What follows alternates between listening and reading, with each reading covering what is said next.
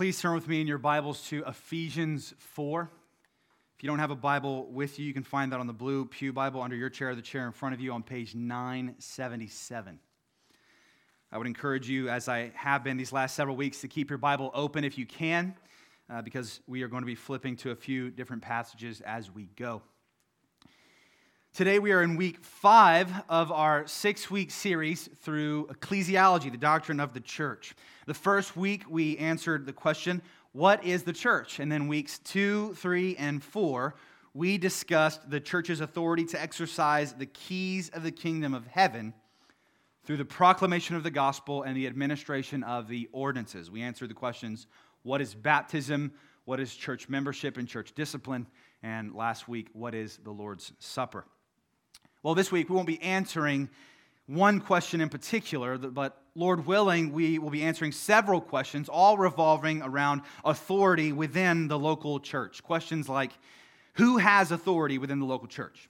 How do they exercise that authority? How far does their authority extend? And other questions undoubtedly arise from these. So my hope is that the Scriptures will give us a clearer picture, not simply of the existence of authority within the local church, but how God has designed it to be used properly, wisely, and therefore effectively. Because to state the obvious, and we all can see this in our day and age, the abuse and misuse of authority is a real threat that extends all the way back to Genesis 1 through 3, if we're honest. We see it in the secular world, and we've also seen it within the church, this abuse and misuse of authority. But I want to be clear up front, just because you, someone you know, or someone you've heard of has abused or misused authority delegated to them, that does not mean that authority itself is inherently evil. Authority, as it was designed by our Creator, is good. Just thinking of Genesis 1 through 3 here. God, who has ultimate authority as creator and sustainer of all that is, created a man, Adam, and gave him authority. He made him federal head of creation, the representative king, to rule over all of God's creation as his representative.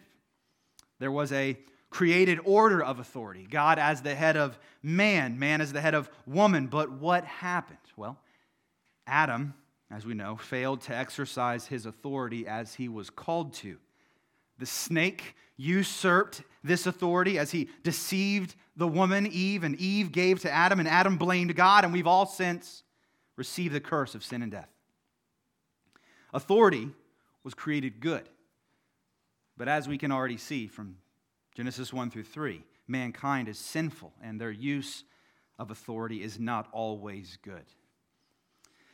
So to make the connection from what we've seen over the past several weeks to this morning, I'd like to point our minds back to Matthew 28. You don't have to turn there, just think with me, okay? The Great Commission from Christ to his disciples. There we saw Christ, having died and risen from the grave, has been given all authority in heaven and on earth by the Father.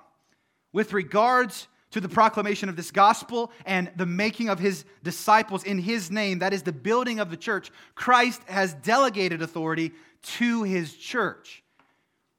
We've talked about the local church's authority in that regard already, an authority of recognizing who is in or who is and who is not a disciple of Christ. But this morning, I want us to look a bit deeper into what the Scriptures teach us about authority within the local church, because Christ builds his church and has built her in such a way that she would flourish until he comes again. So with that, turn with me to Ephesians 4. We're going to read 1 through 16. We're going to start here this morning. Ephesians 4. Paul speaking to the saints who are in Ephesus. I, therefore, a prisoner for the Lord, urge you to walk in a manner worthy of the calling to which you've been called, with all humility and gentleness, with patience, bearing with one another in love, eager to maintain the unity of the Spirit in the bond of peace. There's one body and one Spirit, just as you were called to the one hope that belongs to your call. One Lord, one faith, one baptism, one God and Father of all, who is over all and through all and in all. But grace was given to each one of us according to the measure of Christ's gift.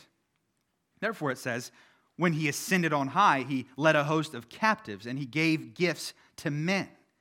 In saying he ascended, what does it mean but that he had also descended into the lower regions, the earth? He who descended is the one who also ascended far above all the heavens, that he might fill all things.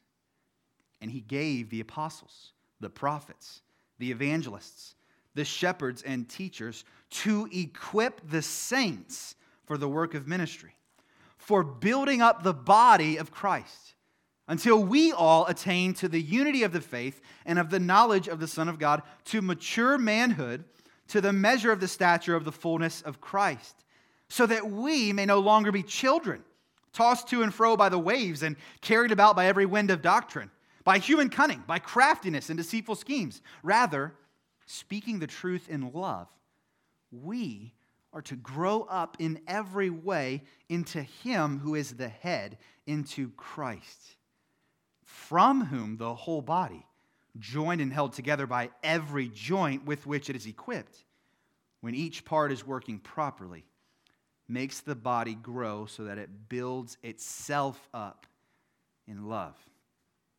This is the word of the Lord. Thanks be to God. Two main points for us this morning. It's kind of deceiving, but two. First, 3 spheres of authority. 3 spheres of authority. I believe the New Testament lays out 3 different spheres of authority ordained by the Lord as it relates to the local church for the maturing and overall flourishing of the church here on earth. We'll look at those 3.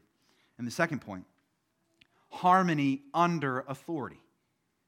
Harmony under authority. We'll close our time looking at how these spheres of authority are to function properly together and what that produces. Spoiler alert, harmony in the body.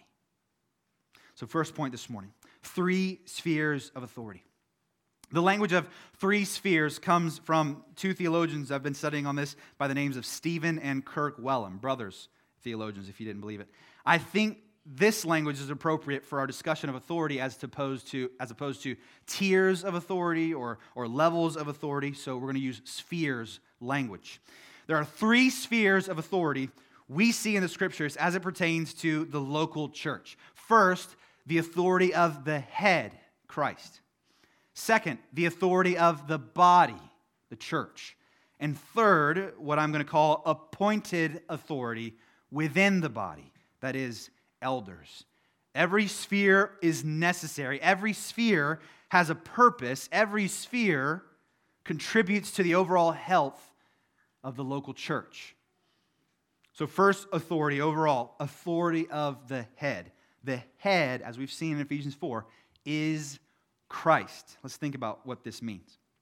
Here in Ephesians 4, verse 15, Paul says this, we, the church, are to grow up in every way into Him who is the head, into Christ.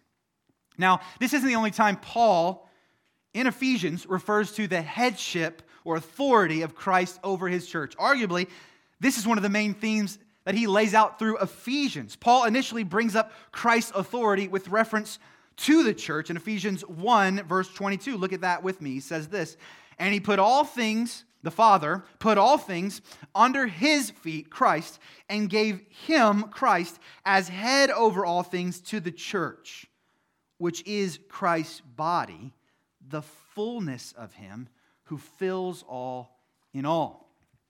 In Ephesians 2, if you skim right over there, what we read this morning, what EJ read for us, verses 20 through 21, Paul writes that the church, or here the household of God, is built on the foundation of the apostles and the prophets, Christ Jesus Himself being the cornerstone, in whom the whole structure, being joined together, grows into a holy temple of the Lord. Now, important side note to keep in mind, we saw His headship in Ephesians 4:15, what I just read, Christ the head of His body. But look at verse 7 of chapter 4. What does it say? But grace was given to each one of us according to the measure of Christ's gift. And verses 11 through 12, Christ gives gifts. Christ gave His church gifted persons for the building up of the body. Now note, Gifts and gifted persons are given by Christ. By Christ. Now back to the head language. He brings up Christ as the head once more in Ephesians 5. Look over here with me. In order for Paul to appropriately define the authority and submission relationships between husbands and wives, he defines the relationship between Christ and the church. So let's read this, and I'll emphasize some things. Follow with me starting at verse 22. Wives, submit to your own husbands as to the Lord. For the husband is the head of the wife, even as, here he's defining Christ and the church, even as Christ is the head of the church, his body, and is himself its Savior. Now, as the church submits to Christ, so also wives should submit in everything to their husbands. Husbands, love your wives as Christ loved the church and gave himself up for her. Why? That he might sanctify her, having cleansed her by the washing of water with the word, so that he might present the church to himself in splendor, without spot or wrinkle or any such thing, that she might be holy and without blemish. That means that she might be blameless, perfect, pure. Verse 28, in the same way, so he defined Christ in the church, and he says, in the same way, husbands should love their wives as their own body. He who loves his wife loves himself, and this is interesting, for no one ever hated his own flesh, but nourishes and cherishes his own flesh, just as Christ does the church, because we are members of his body. Paul, throughout Ephesians, makes Christ's headship over the entire cosmos in general and over the local church in particular very clear. Indeed, this is what God intended for Adam to be as the head, to function as a prophet, priest, and king over his creation, but Adam failed. This did not nullify the necessity of mankind's role in these offices. It's just that because of sin, no man ever could fulfill the righteous requirements to be all three. But as we've seen, Christ, the second Adam, true Israel, did fulfill all that was required to become the perfect prophet, priest, king. And through his life, his death, his burial, and his resurrection, he was given proper headship. That is, authority over all creation. Paul makes that clear in Ephesians 1, and everything else about Christ's headship flows from there. With that in mind, I think we can formulate three simple truths about Christ's authority as our head. Okay? First, the first truth at the most basic level, and it should be unsurprising to us at this point, is this. We see that Christ indeed possesses authority over his church. Christ has authority over his church. He is the head of his church. And to clarify even further, he is the only head and the ultimate authority over the local church. Someone may ask, when did Christ come to possess this kind of authority? What makes him authoritative over us? Well, that brings us back to Ephesians 1, verse 19 and 20. If you want to flip there, you can, but I'll read it. What is the Father is revealing, what is the immeasurable greatness of his power toward us who believe, according to the working of his great might that he worked in Christ when he raised him from the dead and seated him at his right hand in the heavenly places? This actually connects us back to everything we've already been discussing about Matthew 16, Matthew 18, 26, 28. Jesus has received all this authority because he alone has accomplished our salvation through his life, death, and resurrection. Not only did our perfect God become a man, but as a man, he lived the perfect life of obedience in our place. It was through his living, through his dying on the cross for the forgiveness of sins, through his rising from the dead, that the Father was subjecting all things under his feet. Christ, the God-man, earned this inheritance. That is, all things at the cost of his life. The one that he lived and the one that he laid down, including his possession of you and I. And as the conquering prophet, priest, and king, the head over all things, he commands all men everywhere to repent and turn to him by faith. Because it's only in him that we can have life. And he is a compassionate Savior. compassionate enough to offer it to anyone who believes. To those who believe, he brings them into his body. To those who don't, he puts them under his feet in judgment because he is head over all creation. Christ has ultimate authority, and it cannot be thwarted. It cannot be reallocated. It will not be removed. He will retain his authority for eternity and will exercise it either by judgment or in glory. Have you considered your need for Christ this morning? Whether you know him or you don't. Have you considered how much we need him? You may not think this way now, but you want to be in his body.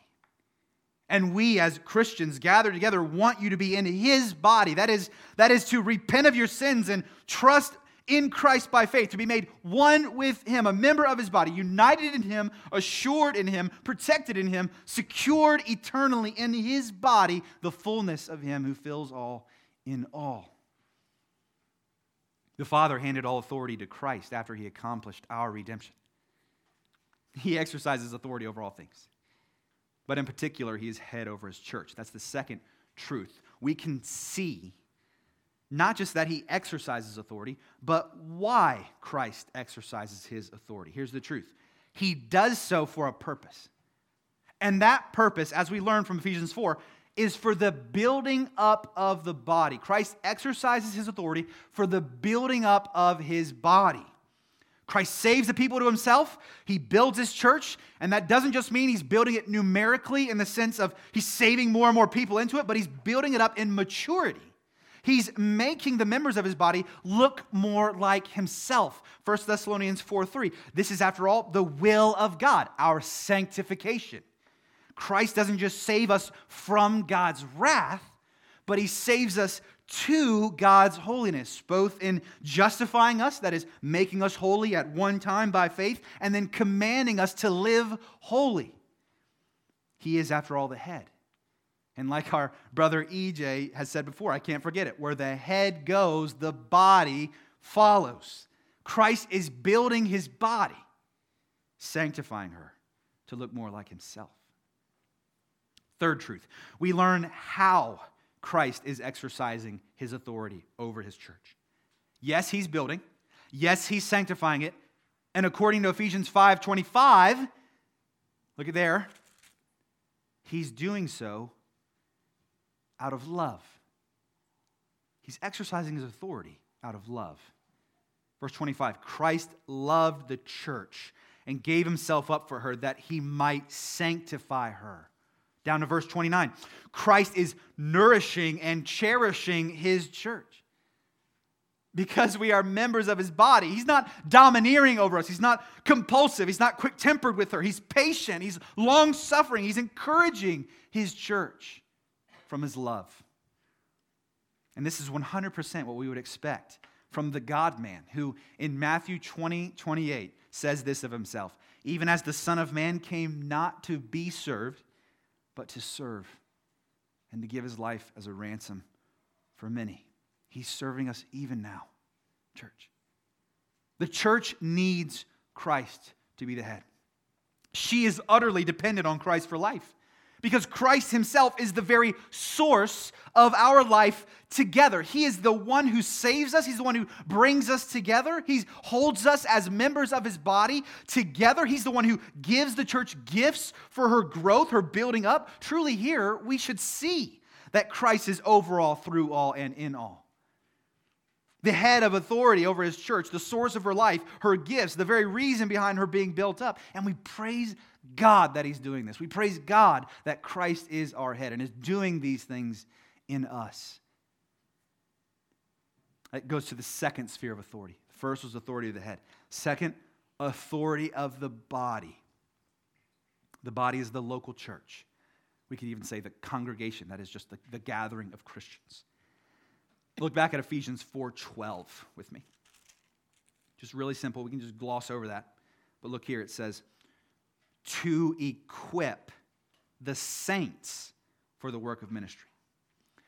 In this context, the gifts are given to the church by Christ so I would take these saints to be those that compose the local church. And the assumption here is that Christ gives every local church all the necessary gifts it needs to govern itself, to exercise appropriate authority both within and without. So what is this work of ministry that the saints are to do, that Paul's referring to? And how does this all relate to all this? Well, this work of ministry is that of the entire church. And the authority of the church revolves around what? Its exercise of the keys. Look at the rest of verse 12. The work of ministry includes the building up of the body of Christ. Verse 13, to attain to the unity of faith and knowledge of Christ, to attain to maturity, to attain to the measure of the stature of the fullness of Christ. Verse 14, discernment and doctrinal fidelity. Verse 15, speaking in love, growing up into Christ. Then lastly, verse 16, when every member of the one body is working properly together, the body builds itself up in love. In all these ways, the saints together are doing the work of ministry, exercising the keys on and with one another. Every member of the body is vital to this authority because Christ is not only the head of the church corporately, okay, hear me, corporately, he is our head, but he is the head of every member individually. Because what has Christ done? When he saved us, he united us to himself. He redeemed our humanity as our perfect Savior. He restores us and calls us to do what we have been created to do, to exercise authority over his creation. Except now it's with and in and through him, because we can't do it on our own. So to make a clear truth statement about this, we could say this. Excuse me. The many members work properly together because each, through faith in Christ, has been made a priest of God and is indwelt by the Spirit of God. This is because Christ is our covenant mediator, the second Adam. Again, our prophet, priest, king, he alone has reconciled us to God. Through him, every single one of us has access to the throne of grace, and we do not need any other mediator, whether that be a priest or a clergy or a presbytery or any pastor over us. We can go directly to God because of Christ Jesus. Each one of us has direct access to spiritual wisdom, discernment, and maturity because of the Spirit that has been given to us, that lives and dwells within each of us. Peter in 1 Peter 2, 9 through 10 says this, but you, he's speaking to the exiled Christians in the dispersion, he says, you are a chosen race, a royal priesthood, a holy nation, a people for his own possession, that you may proclaim the excellencies of him who called you out of darkness into his marvelous light. We've been made into a royal priesthood. Each one of us in Christ, a priest to God through Christ.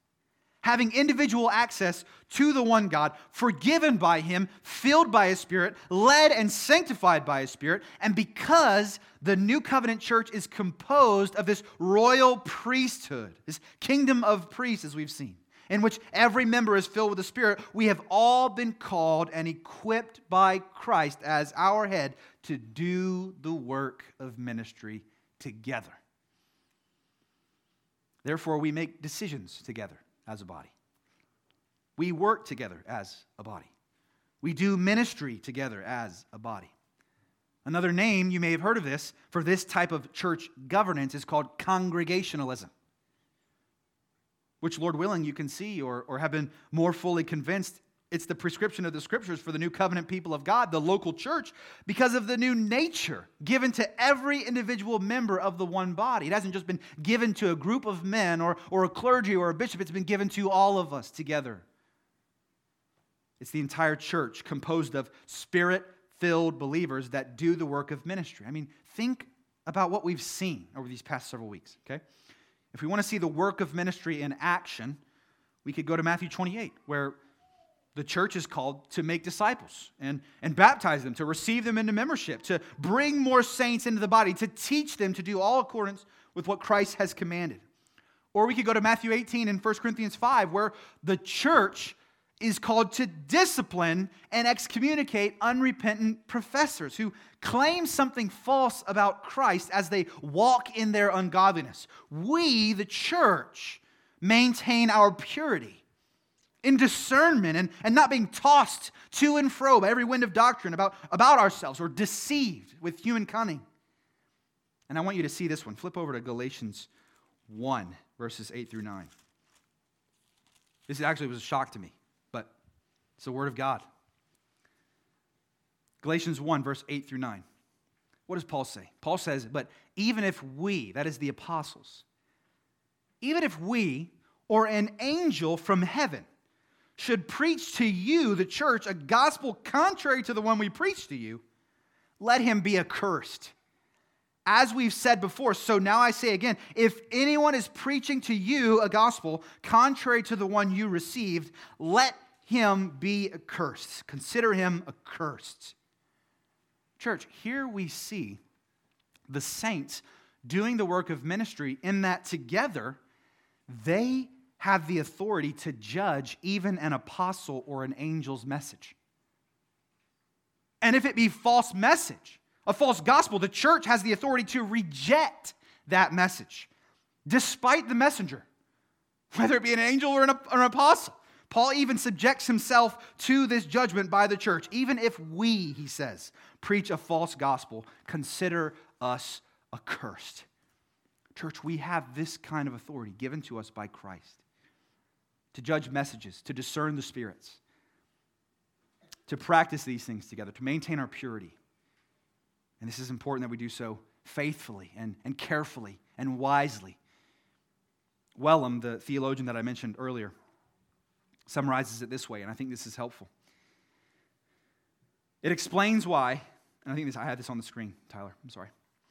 It explains why most of the New Testament letters were written to local churches and not merely to church offices or some larger ecclesiastical body. He writes this, the letters were written to instruct the entire congregation of their responsibilities to govern themselves, to protect themselves against false teachers, and to watch over people's lives. God's purpose for his regenerate people is to restore them to what he intended for humanity in the first place, namely, to act as his image bearers who exercise dominion over this world for the sake of his glory. All humanity was originally called to govern, but now the task falls to members of the new covenant.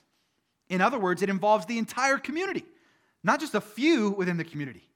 Everyone is involved in this image-bearing work of ruling, judging, and putting all things under our feet as we live under the lordship of Christ, the pioneer, champion, and trailblazer of our salvation. We all have a responsibility together. This is our authority as the congregation. Now, the third sphere of authority is what I'm calling appointed authority within the body. Okay? That is, Christ has not only ordained that the local church possess authority itself, everything that I've said, but that there would be offices of authority that the local church is to appoint within itself. The local church appoints offices within itself of authority. So look back with me to Ephesians 4, verse 11.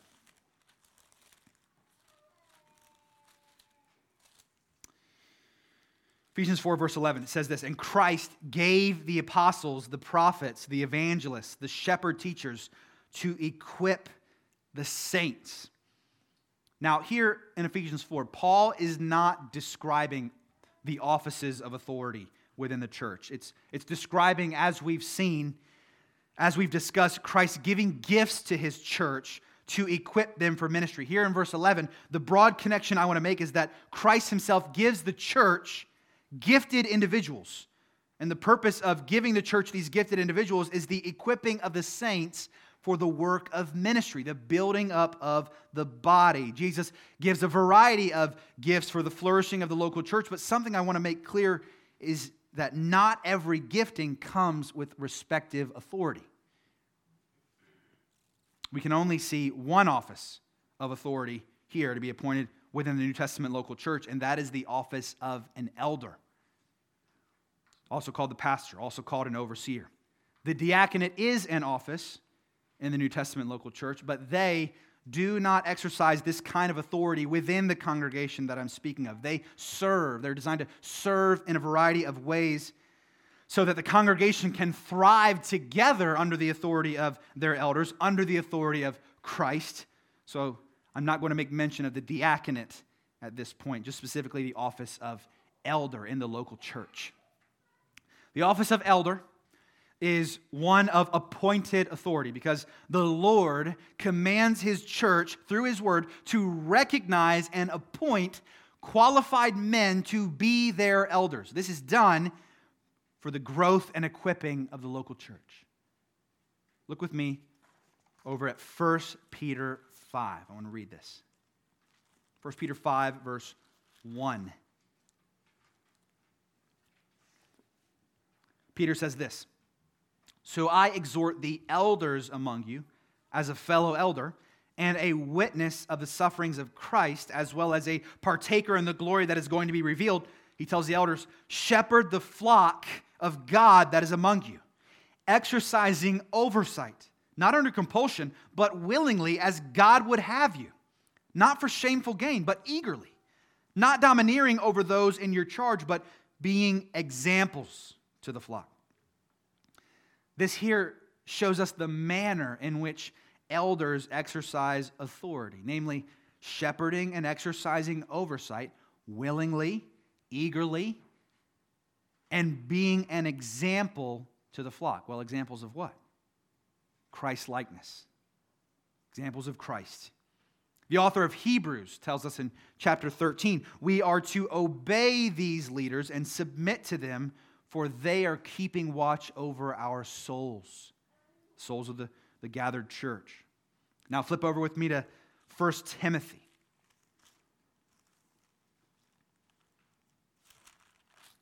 Chapter 3, qualifications for overseers. Even there you see qualifications for deacons. We're not talking about that today, but specifically here, 1 Timothy 3, starting at verse 2. "Therefore an overseer," here's their qualifications, "must be above reproach, the husband of one wife, sober-minded, self-controlled, respectable, hospitable, able to teach, not a drunkard, not violent, but gentle, not quarrelsome, not a lover of money. He must manage his own household well." Fast forward to 6. "He must not be a recent convert." And then verse 7. "Moreover, he must be well thought of by outsiders so that he may not fall into disgrace, into a snare of the devil." Now, I wanted to bring this up with regards to an elder's qualifications, but with respect to the elder's qualifications, they are the same qualifications you would expect of anyone who claims to be a Christian. Shouldn't we assume that Christians are acting above reproach? That they're faithful in their marriages, sober-minded, self-controlled, respectable, hospitable? All these things should be expected of a Christian, except for one: being able to teach. Not that we all shouldn't strive to be good teachers of the word. But here, a qualification of an elder is being able to teach. So it is in this gifting that we are able to understand the proper authority that an elder is to exercise. Okay? One author puts it this way: the proper distinction when it comes to elder authority is between the possession of authority and the leading in the use of authority.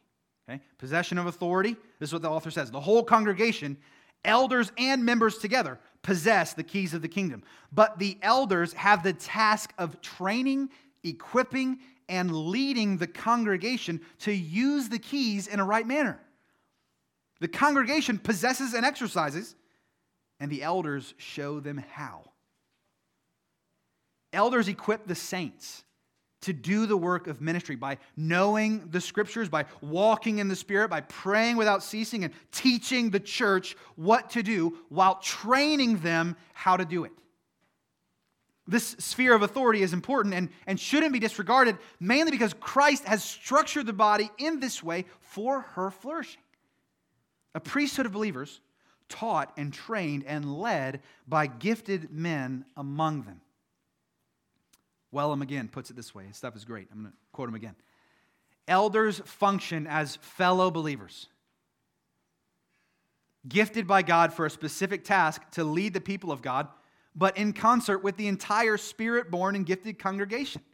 Both elders and the congregation are accountable to the lordship of Christ, but the congregation remains the final earthly court of appeal. To give this authority to only the elders undermines what the church is as God's new covenant people. We've been made a priesthood, all of us together. We all possess the authority, but at the same time, we appoint an authority to teach us and train us how to do it. Godly elders help the church grow in godliness and exercise the keys in a godly manner. That is to say, we ought not to view the authority of one at the cost of the other. Both are essential together for the overall health of the body. Both are necessary for the local church to grow up into the head. Both parties, elders and congregation, according to chapter 4, verse 16, are to work together properly so that the whole body will build itself up in love. Authority of the head, authority of the body, appointed authority of the elders. Which brings us to the second half of our time, the second main point. Harmony within authority. Look with me again to chapter 4, verses 11 through 16. Okay? 11 through 16. Christ's desire in giving gifts to his church, specifically in gifting them with leaders, qualified leaders, is one, verse 12, to equip the saints, that is the whole church, for the work of ministry. 2, the building up of the body of Christ as a whole. 3, growth in the unity of the faith and of the knowledge of the Son of God. That is the whole. We are all drinking deeply of the gospel, believing it, trusting it, encouraging one another to do the same. 4, maturity in Christ. 5, ultimately to attain to the measure and stature of the fullness of Christ. When the congregation and the elders properly exercise their authority together in submission to Christ's ultimate authority, as Christ has ordained it, the local church functions as it was designed toward these desired ends. We desire for these things to happen in our church. It is, after all, according to verse 15, a command of Christ through the Apostle Paul that we would speak the truth in love, that we would grow up in every way into him who is the head, into Christ, from whom the whole body. Do you see all of this working together, all this cycle here? Christ is giving these gifts, and through these gifts, these members of the whole body, when the whole body is working together, joined and held together by every joint with which it is equipped, that is every single one of the members of this church that Christ has gifted to this church and has gifted them to serve this church, we're all working together when each part is working properly, makes the body grow so that it builds itself up in love. The growth comes when we're all functioning within the church under the authority of Christ in the ways in which Christ has commanded us.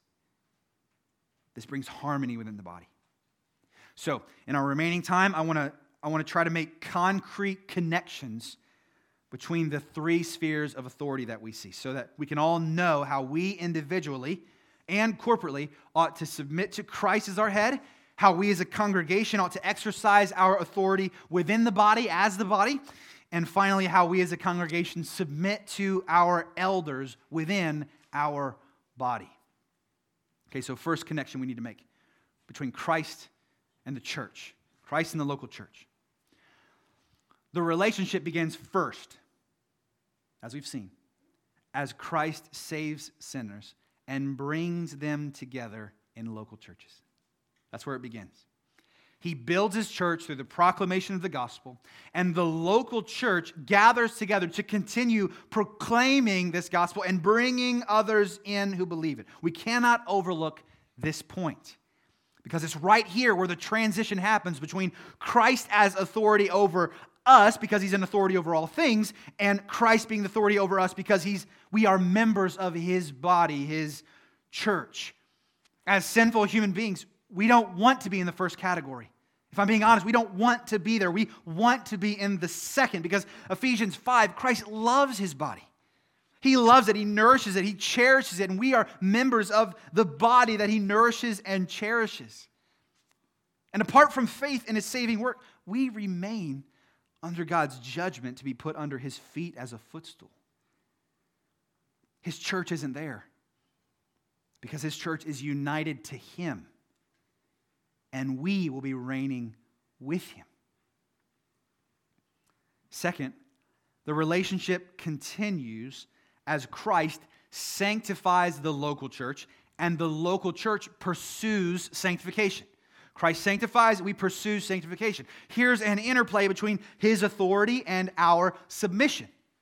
Christ finished the work of salvation through his perfect life, death, burial, and resurrection, and those who repent of their sins and put their faith in this gospel are justified by faith. Romans 3:28. That is, their sins are forgiven because they're paid in full. They receive Christ's righteousness as their own, and in Christ's righteousness, God sees us as perfect, as his children, holy and blameless. But at the same time, as we walk with Christ in this life, we're being sanctified. That is, we are being progressively made holy in this body of flesh that we have, Paul says. So Christ makes us holy, and then he commands us to be holy as he is holy. Peter says that in 1 Peter 1.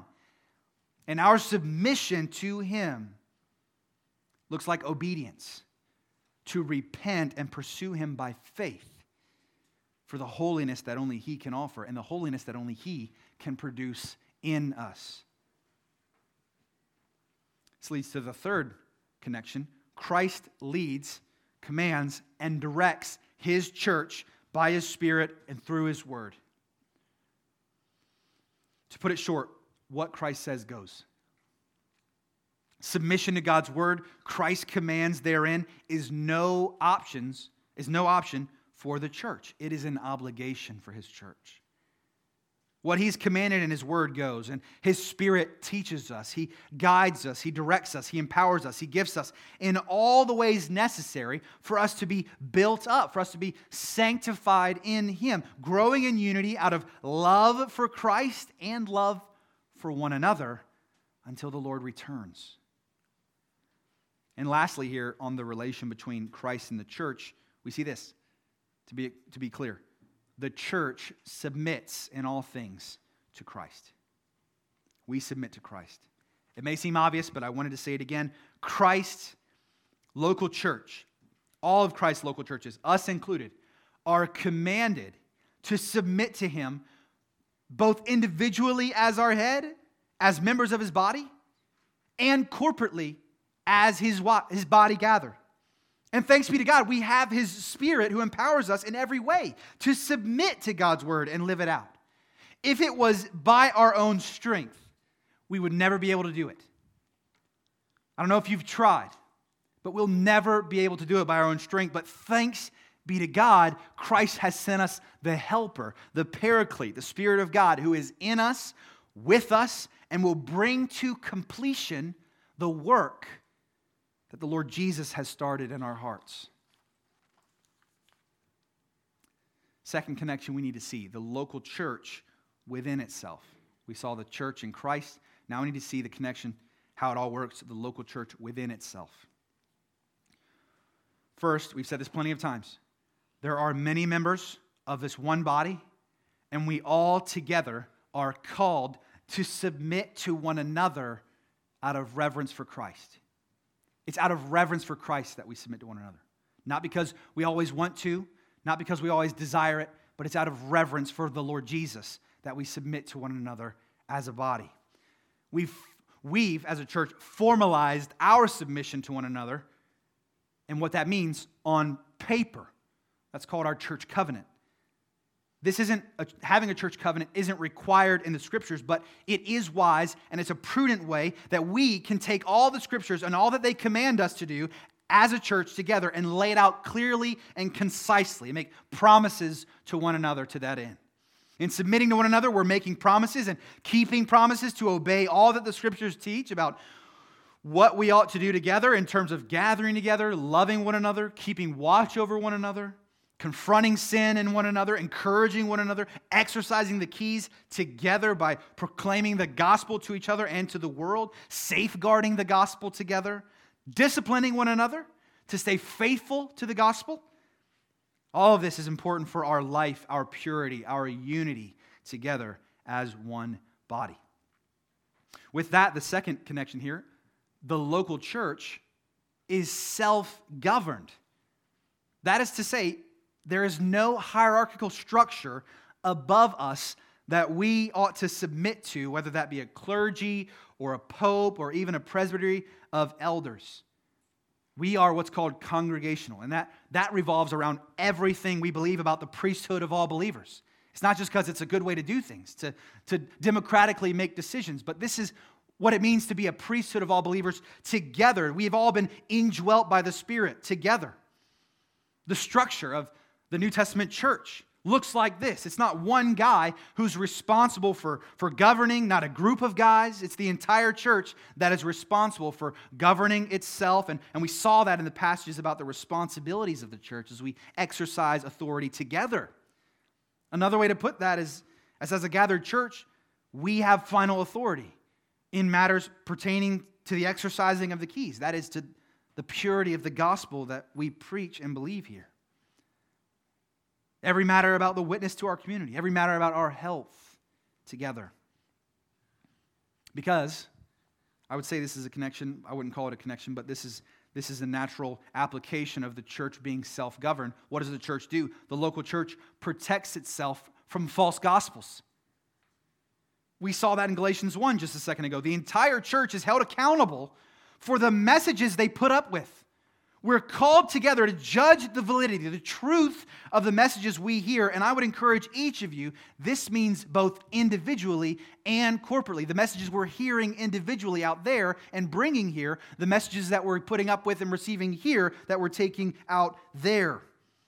This is encouragement to all of us individually and corporately to be on guard about these things because we all together need to be on guard. 1 John 4, as we've seen, test the spirits to see if they're from God. Every one of us is responsible for this. Another natural application is that the local church protects its purity in receiving and disciplining members. This is to say, we desire in every way to maintain what is called regenerate church membership. That is the people we bring in as members. To the best of our knowledge, we want to be able to say we believe that they are genuinely born-again Christians. They have the Spirit. In this way, we as a church guard the front door of membership, so to speak. We need to be careful, watchful as we assess the people who we are bringing in. Not that we want to be exclusive in a sense of pushing people away, but exclusive in the sense of we want to make sure these people are genuinely Christians who believe the gospel that we're letting in, because with them comes everything that they believe. And we're responsible for that. And to be clear, just one more time, it doesn't exclude being gracious and loving to people. It is for those very reasons that we ought to be careful, not just for the person, bringing that person into our body, but the body that we're already in, that we're bringing them into, that we love and we want to protect. The same is true for discipling members within us. We are responsible for the purity of this local church, every single one of us. And the last natural application, the local church is commanded to accumulate for themselves godly leaders who will lead in submission to Christ for the spiritual good of the church. Accumulate godly leaders. Paul says this negatively to Timothy when he says in the last days, people will accumulate for themselves ungodly men, people who teach things that they want to hear. So the negative of that is we ought to accumulate godly men, qualified men to teach us what we need from the Word of God. This comes off the tail end of judging false gospels and those who teach them. We ought to be ready simultaneously to rejoice in the good work of one who knows, can articulate clearly, and boldly proclaim the true gospel. A man who's qualified as an elder and can teach in these kinds of ways. We ought to rejoice if we have these gifts from Christ. But at the same time, the gospel that we've all been saved by and are in submission to, that we know, people who don't preach that, we ought to reject that. True godly leaders are the kind of leaders that we desire in our church. Godly leaders who submit to Christ, because it is the accumulation of those kinds of leaders that will lead our entire church to holiness, to godliness. Third connection, the local church and its elders. This is the last connection. We saw Christ in the local church. We saw the local church within itself.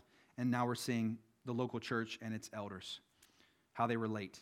First, local churches are commanded by Christ to recognize and appoint for themselves godly, qualified men as elders.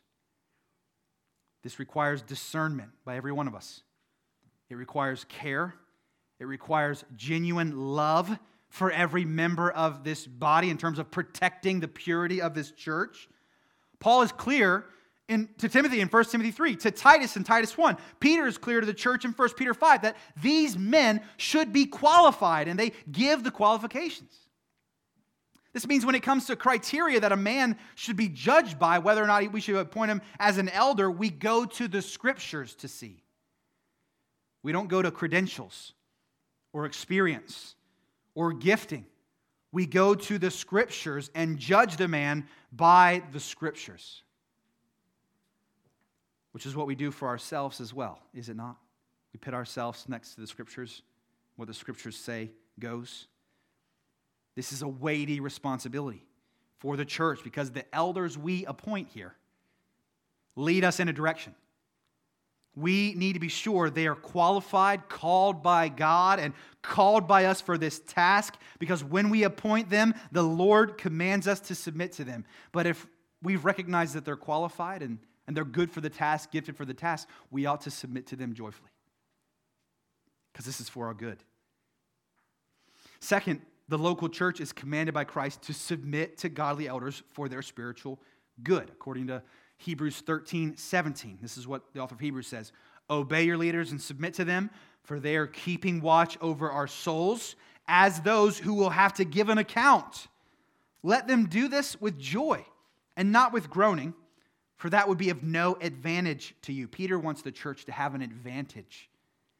And it would be of no advantage to them if they were living in such a way, in an unsubmissive way, that the elders were not able to do it with joy, but were rather groaning. Because honestly, church, right there it says, we will have to give an account for the church's souls. Elders give an account for that before God. This is a weighty task. The calling of an elder is heavy. This is a good work, but this is a hard work.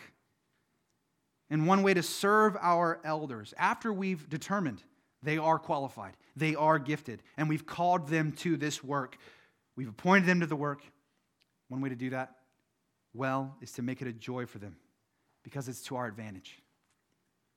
1 Timothy 5:17. We didn't see this, but I'll read it. Let the elders who rule well, okay, they're doing what they've been called to do and appointed to do. They're doing it well. Let those who rule well be considered worthy of double honor, especially those who labor in preaching and teaching. Don't miss it, church. Elders who rule well are worthy of honor. And this is a good thing that reflects back on the church as a whole. Because we've recognized these elders within us. They're gifted within us. Christ has given us these gifts. And when they rule well, it's a glory to God. Praise God. And it reflects back on our church. But farther than that, it does and it should produce praise within us to Christ for watching us, keeping watch over our souls as our great shepherd, and giving us shepherds, under shepherds, to take care of us. Now, the question that arises, what if we appoint someone that disqualifies themselves? That's the third thing. The local church is commanded by Christ to rebuke and remove wayward, ungodly elders for their spiritual good. Right after Paul encourages the church about elders who rule well, right here in 1 Timothy 5, he brings this up in verse 19. Do not admit a charge against an elder except on the evidence of 2 or 3 witnesses. As for those who persist in sin, rebuke them in the presence of all, so that the rest may stand in fear. Church, we ought not to forget that even our elders are sinners. I am a sinner. Chad and Bob, we are all sinners, saved by the same gospel that you have been saved by. We shouldn't hold our elders on a pedestal of perfection, but we should expect them to be qualified, as we've discerned that they were. Men of habitual godliness, we could say, who live exemplary lives of repentance and trust in the gospel that we believe. It should seem out of place. It should, to bring a charge against an elder because of the process of discernment of the qualifications for the office that presumably led up to their appointment. It should seem strange that they would be charged like this, which is why 2 or 3 are required in the context. But even still, the church is to hear it and judge it for themselves, just like the disciplinary process we saw in Matthew 18 for any Christian in this congregation who claims Christ but lives contrary to that proclamation. Elders are not above that process, but are subject to it like everyone else is within this body. Final relation here. Elders exercise their authority in submission to the lordship of Christ as they imitate Christ's authority over his church. Elders exercise derived authority from Christ and the local church that appoints them. This authority is an authority of counsel. Hear me this. Pastors, elders have an authority of counsel as they shepherd us. That is, they lead us and train us as saints of this local church for the work of ministry by teaching us, by persuading us from the Word of God. One author puts it this way. He says, elders train you how to do your job. Well, if this is the case, it's of utmost importance that we appoint men who are qualified and able to do just that for us. If elders aren't training us properly, we aren't functioning properly. And I would argue no elder can train properly unless he is first in full submission to the lordship of Christ, living a life seeking to imitate Christ in every way, including the way in which Christ exercises his authority over his church. That is one of love, sacrifice, one in which he nourishes and cherishes his body. The elders are to do it just like that. Final comments before we close. Bringing everything to a close, authority within the local church is good. It is good. It's ordained by God for the growth and flourishing of his church. If you wanted to put a label on what we've been talking about, this form of church governance, it would be called plural, elder-led congregationalism. How the church is structured, what it does, how it functions, who leads it, who runs it, all of these questions are answered when we consider everything we believe about Christ, the work he's accomplished for us, the new covenant people he's creating, the church he's building, the authority he exercises over his church, and the authority he has commanded his gathered church to exercise, the authority Christ himself has given to godly, qualified elders within his church, and the command for his church, his body, to submit to these elders and all the responsibilities he calls the entire church to bear for appointing these elders.